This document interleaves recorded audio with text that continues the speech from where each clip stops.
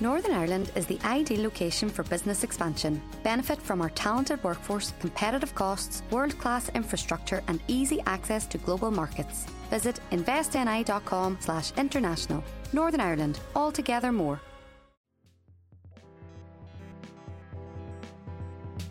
Welcome to another episode of Animator Interviews. My name is Evan Vernon. I'm a contributor at Animation for Adults, as well as Animation Nights New York, or Annie for short. For those new to Annie, we are a monthly screening event and yearly festival that celebrates the very best in animation talent. Our artists come from all across the globe, and many have gone on to have their work featured at Cannes and other prominent festivals. Our next screening is scheduled for this Sunday, February 21st, and will take place on the Annie website. Attendance is free, and films will be accessible from 11 a.m. to 11 p.m. Eastern Time with virtual mixers from 3 to 5 and 8 to 10. We have 3 guests with us today, all of whom will be featured at Sunday's screening. I'm joined first by Chris Plimmer, a British animator who created the stop-motion short Man's Best Friend Forever. Set into technological dystopia, the film introduces us to a world where dogs don't die. In lieu of euthanasia, owners can preserve their pets by having them mechanically reconfigured. Eternal life comes at a price, though. Dogs who undergo the procedure are given robotic bodies and limbs, retaining only their heads as they are transformed into freakish cyborgs. For owners, the procedure is a delight, but for their canine friends, it is nothing short of a living hell. Will anyone end this abuse, or will the dogs be forced to suffer forever? You'll have to watch and find out. All said, Man's Best Friend is a stirring film with lessons that will haunt you long after the credits roll. Today, Chris has agreed to talk about the short, discuss its message, and offer us some insight on his career. Chris, thanks again for being here. I'll start with a question we ask a lot of our artists. What got you into animation? So I became an animator because I think it was around 8 years old where I got gifted like a pack of plasticine. And I don't know if you know this, but like Wallace and Gromit and stuff, that's what they use to do their animations with, like their puppets. And inherently from me just using that, sculpting it and just playing with it as a kid, that's what I wanted to move on to as an adult, just because like, I don't know, you want to make money from your hobbies really, or if you enjoy your hobbies, it's kind of like you want to do that as a job. So that's what really got me interested in stop motion animation. You mentioned Wallace and Gromit. Do you think that Aardman, the studio behind that, played a formative role in shaping you as an artist? Hugely. Do you have any influences? Yeah, hugely. Like, growing up, Wallace and Gromit was kind of like my feel-good movie. You know, the kind of movie that you would watch when you were ill or sick from like school or something. That's the kind of film that I would watch on my sick days just to feel a bit better.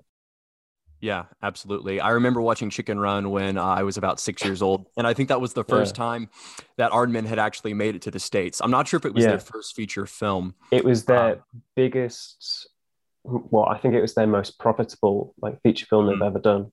Yeah, but I think it was their second feature film they might have done. Okay. Yeah, it was like definitely one of their biggest.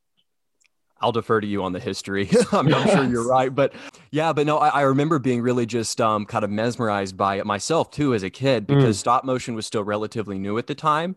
And to see something as fluid and novel as that was really inspiring, you know, even from like an American perspective. So I guess that's also like the photorealism of it as well, because before that we had Toy Story, and Toy Story looks great, but it's not photorealistic, is it? Like it's definitely got a cartoony 3D look to it, whilst stop motion has this very like, it's real, it's in the world, it's your toys, you could do this yourself. Like it's almost got an era of like believability or like groundedness that just kind of relates to the audience a bit. Yeah, that's a fascinating perspective. And it kind of leads into my next question here, Chris. I was going to ask you, and I think you may have already given me your reply here, but you know, stop motion's very tedious. You have to make all the models yourselves and manipulate every single frame yourself by hand. There's so much precision that it requires. I'm preaching to the choir. I'm sure that you could describe it in much more depth than someone like myself. But what was it aesthetically that drew you to stop motion? Do you think there's something that medium can accomplish, or that sub-medium can accomplish, that you wouldn't otherwise see with, say, 3-dimensional or 2-dimensional animation? I think all the mediums can kind of like meet, like if you put enough effort into one of them, you can get as good of a quality as other ones. It's like 3D films now, you can get them to look like stop motion, and even experts can't really tell the difference. And stop motion, if you put in the absolute effort, no one can tell the difference if it was like 3D or stop motion. Like if you look at Leica films with Missing Link, it's so close to 3D where it's kind of like no one can really tell if it is that or not.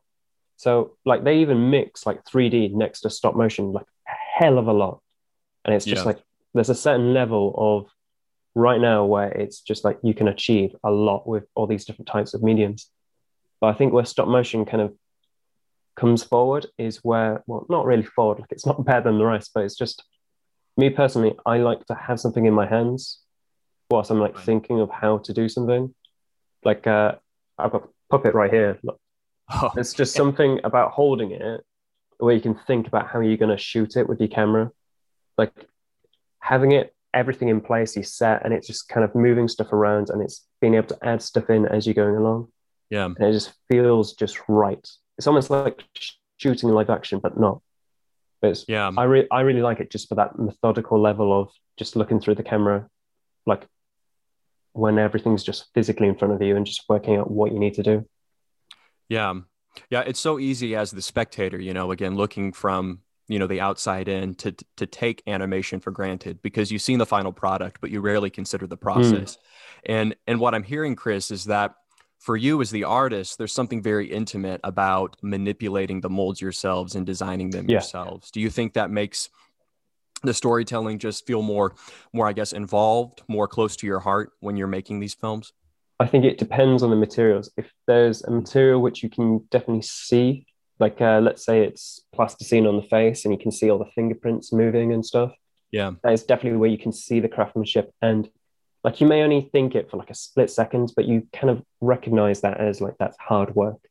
Or let's say you recognize a character that's got felt skin, or it's all made out of wool or hair, and you just kind of recognize that it is like, yes, someone has made this, someone has put in all that effort, and it just kind of resonate a bit. That's some fascinating insight, and I really appreciate you sharing that with us, Chris. I'd like to go ahead and talk a bit about the film. So this is a really poignant story. It's only 2 minutes long, but says far more in the span of 2 minutes than many films say in an hour. So I'd like to just kind of ask Chris, where did this story come from? What inspired this short? This short came from the fact that I wanted to make an emotional film. I know that sounds a bit dumb, but my third year film, because I did 2 student films, my third year film was about people swapping their faces, and it was just a 1 minute 15 story from point A to point B. There's no emotions, and it was just generally just through the motions. And my feedback through that was, you need to put more emotion into this. You need to kind of like get more resonation. Sorry about that, with the audience. So what I had to do was effectively come up with a story that had emotional impact. So that's what I did. And it didn't really come together for a long time. And it was going to be about 7 minutes long originally. It was going to have all these different scenes with the dog kind of struggling, kind of really hitting home that this dog struggles. And then I ended up just chopping it all apart and going with the beginning and end rather than the 5 minute long middle, because it kind of just like, it didn't need it at all. Yeah, that's interesting that it was originally far longer, because not knowing that and watching the film, I still feel like, the message is very clear, right? Well, I had to build everything in a month or 2 and then animate it with a month or 2 as well. So it was kind of like time restrictions really did not allow what I wanted. I thought I could get the 7 minutes done. And then looking back at it, I suddenly realized like, no, like this is not doable. I need to chop it all down.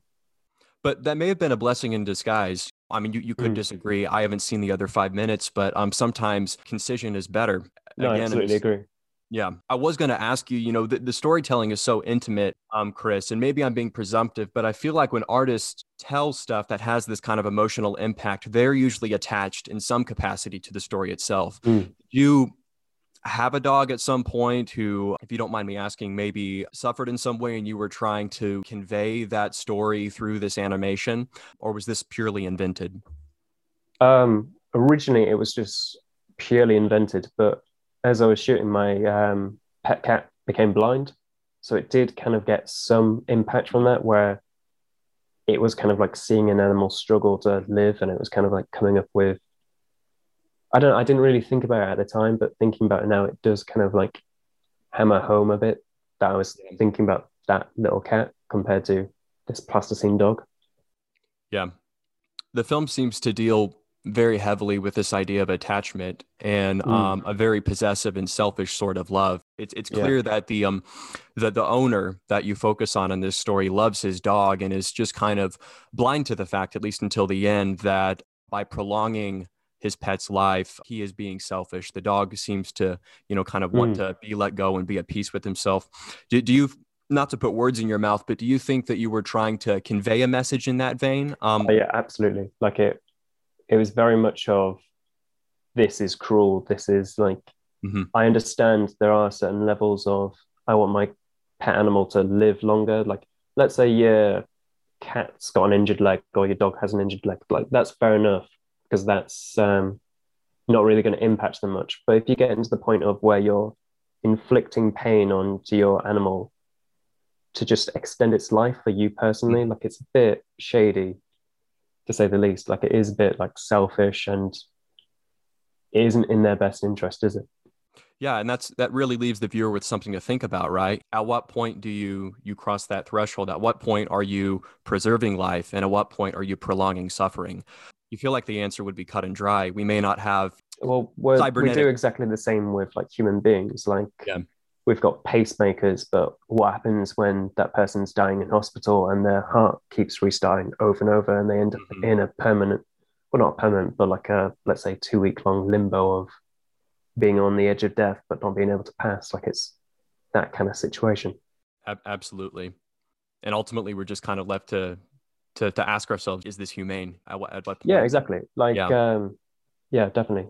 Like, quite often, I think there's a saying where people say, where you wouldn't let your pet suffer it when at hospitals and stuff, like, prolonging life. And I know that's getting a bit towards risque, like euthanasia, but no. And you don't have to talk about that if you don't feel comfortable, Chris, but I do believe that the message of this film is multidimensional. It can be applied to a variety of contexts. It's not so narrow that it's just a story about a pet. There's a very human element to it, right? And that's what makes art so interesting, because you can examine it from multiple angles. I love the film. If I might say so myself. I thought it was very powerful and very moving, and really hope that people who experience it continue to follow you and see what else you produce. Oh, thank you. You're welcome. I did want to ask you, Chris, you've already started developing a bit of a catalog for yourself, but you're a very young artist. Where do you see yourself in the future? 10, 20 years from now, ideally, where would you like to end up in the industry?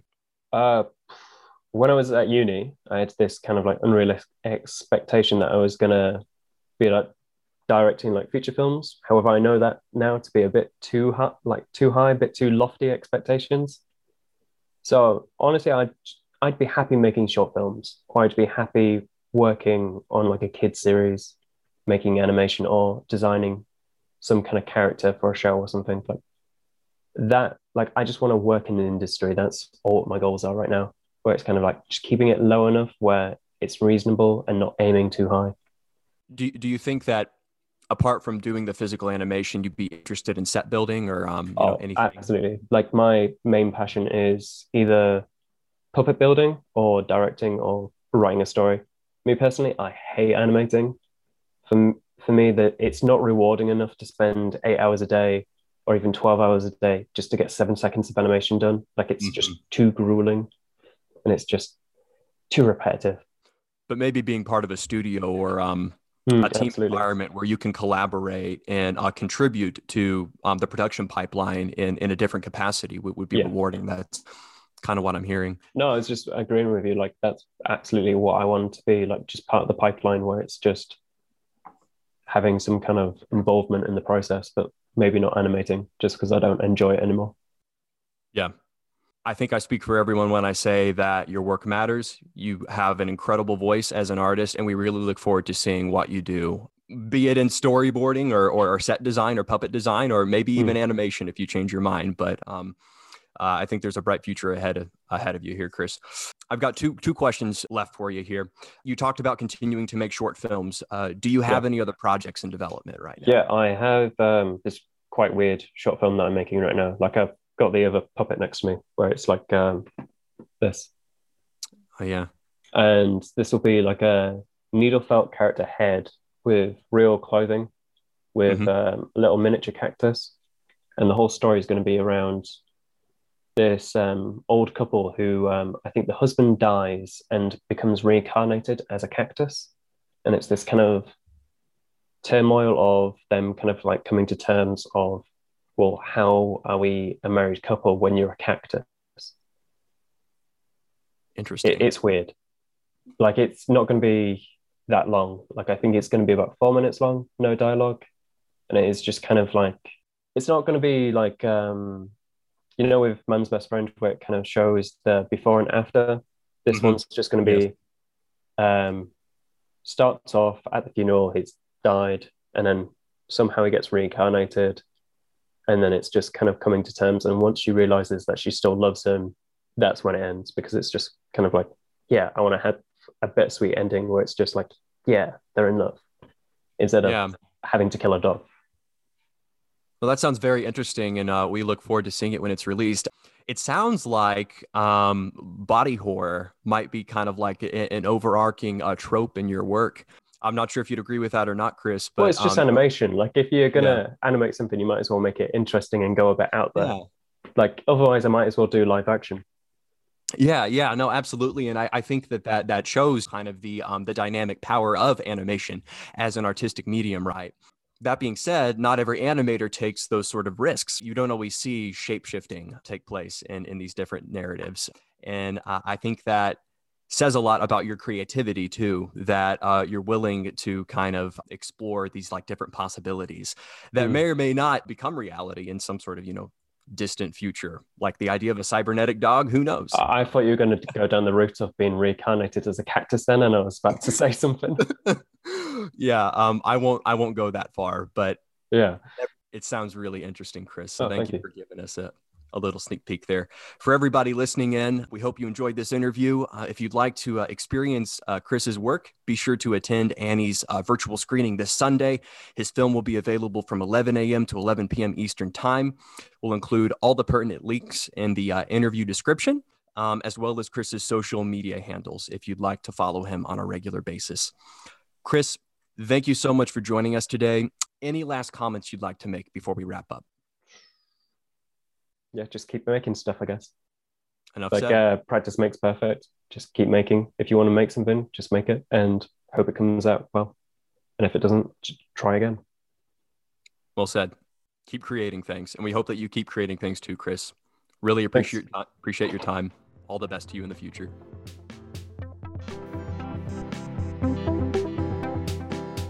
If you're still tuning in, thank you so much for listening. We hope you liked our chat with Chris and will join us in celebrating his work. We're going to shift gears now and focus on something more child-friendly. Julie Rimbaville and Nicolas Levrin are with me now. Their animated short, Small Spark, is a playful film about a mouse who just wants to read. When the candle illuminating his book goes out, he must go on a perilous quest to find a match, scaling kitchen walls and confronting hungry house cats along the way. Whimsical and imaginative, Small Spark is perfect for families and accounts for just one of Julie and Nicolas' many tales. The French duo have become somewhat of a powerhouse through the years, authoring several books and creating over 30 animated shorts in their time together. Today, they've agreed to chat about Small Spark and tell us a bit about their partnership. Julie, Nicolas, thanks for being here. We want to discuss the film, but before we dive in, give us a little history. How did you two meet, and how did you end up directing films together? We met with Nicolas 20 years ago in high school. And after high school, he studied arts, applied arts in an art school. And I studied literature and cinema. And so the place to make something together was animation. So we began to make some shorts in stop motion first, with puppet first, then in stop motion, then in cutouts, and then after we made 2D animation. And while Nicolas studied arts, he began to publish some books for children, illustrated. Some comics. And some comics. So we made adaptations of the films in books or the books in films. And the first films that were normally produced, was a comic from Nicolas called Croac, and it was shorts episodes in one page, and we made films in three minutes. No, that's amazing. It's really interesting to see two artists collaborate to create something special. Why did you decide to focus on children's entertainment specifically? We don't decide to write to children. We make some stories for everyone, and when it's for everyone, it's for children too. Thanks for sharing, Nicolas. Appreciate that. Julie, did you want to add anything to that? No, it's what he said. We never really think to children when we write a story. So that's why maybe there is many levels of comprehension of the story or of the world, because as a child, you have one level of understanding of the world.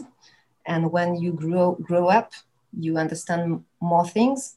And so we like to have two levels in the films. Yeah. Sometimes the best stories have that intergenerational appeal. And it's probably not fair, now that I think about it, to box something in. I'm 26 and I like the film. So yeah. So thank you for sharing that, Julie and Nicolas. I'd like to go ahead and talk about Small Spark. Tell us a little bit about the story for this short. Very cute. Where did this idea come from? How was the story conceived?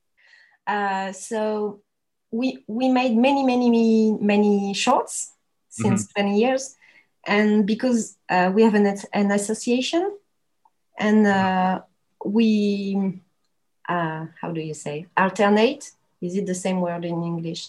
Yeah. We made something with the association with no budget, and films with a producer and some finances and TV channel and things normal. But we make many, between all those big projects, we make shorts project that we can do together. And Small Spark is one of these. And with this association, we organize the things that we name Kino. Do you know Kino? Like a 48-hour project. You have 48 hours to make a film in live action.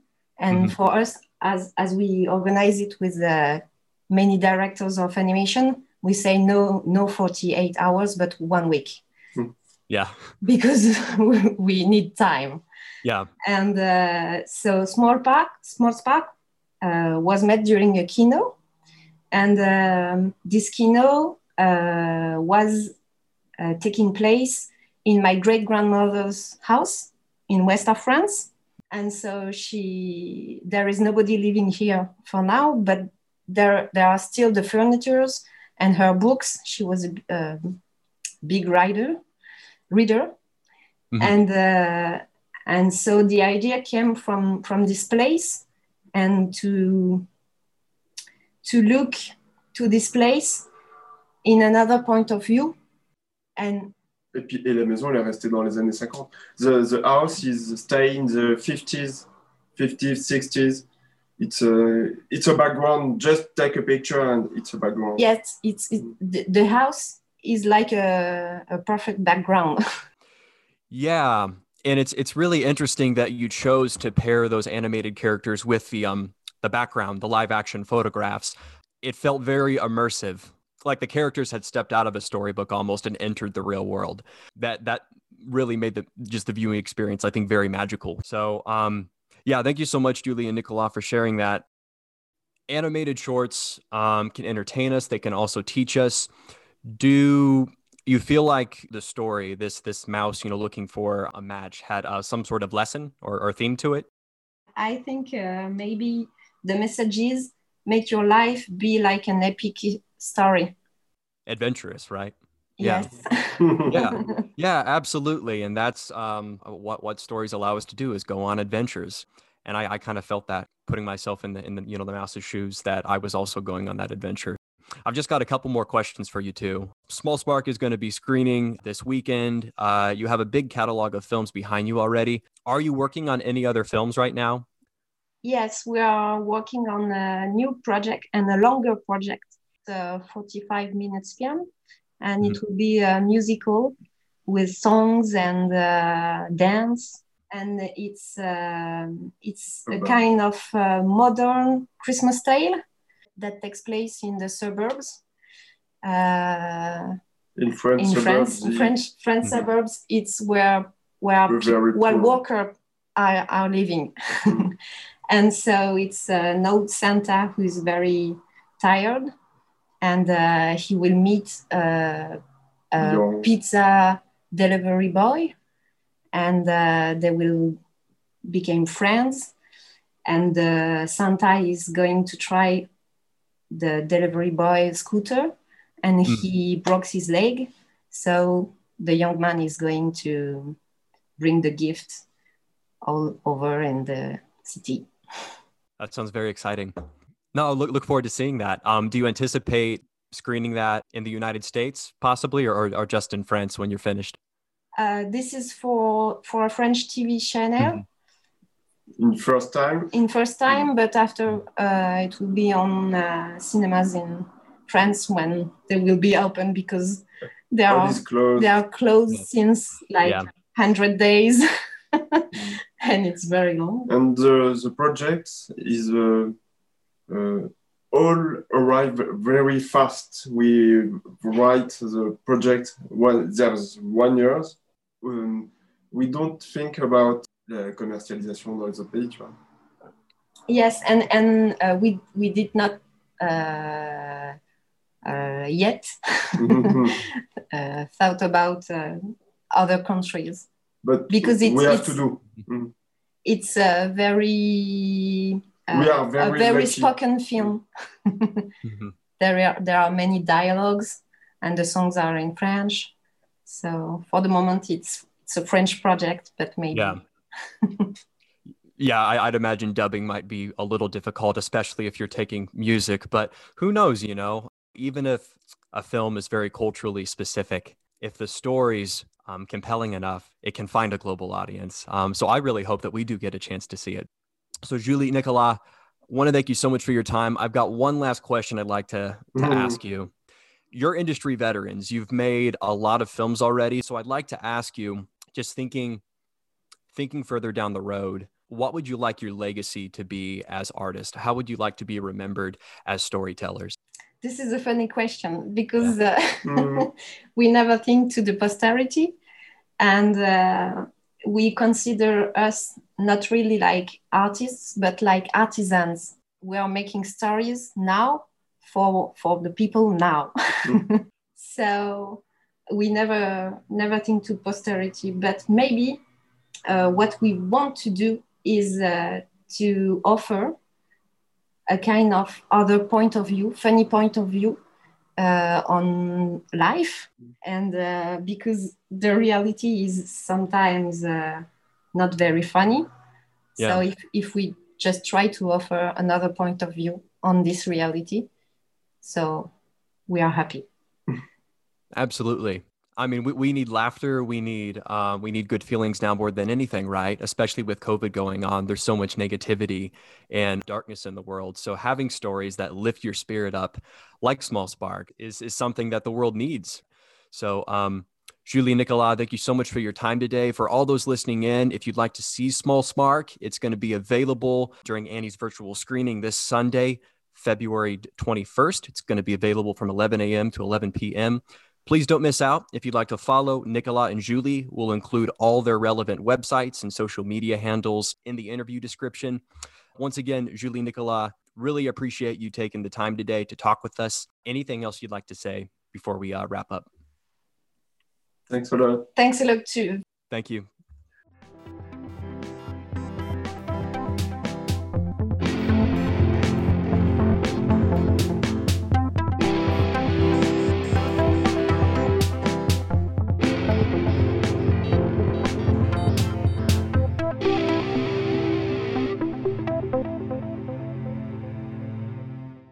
How many steps do you take before you have foot pain?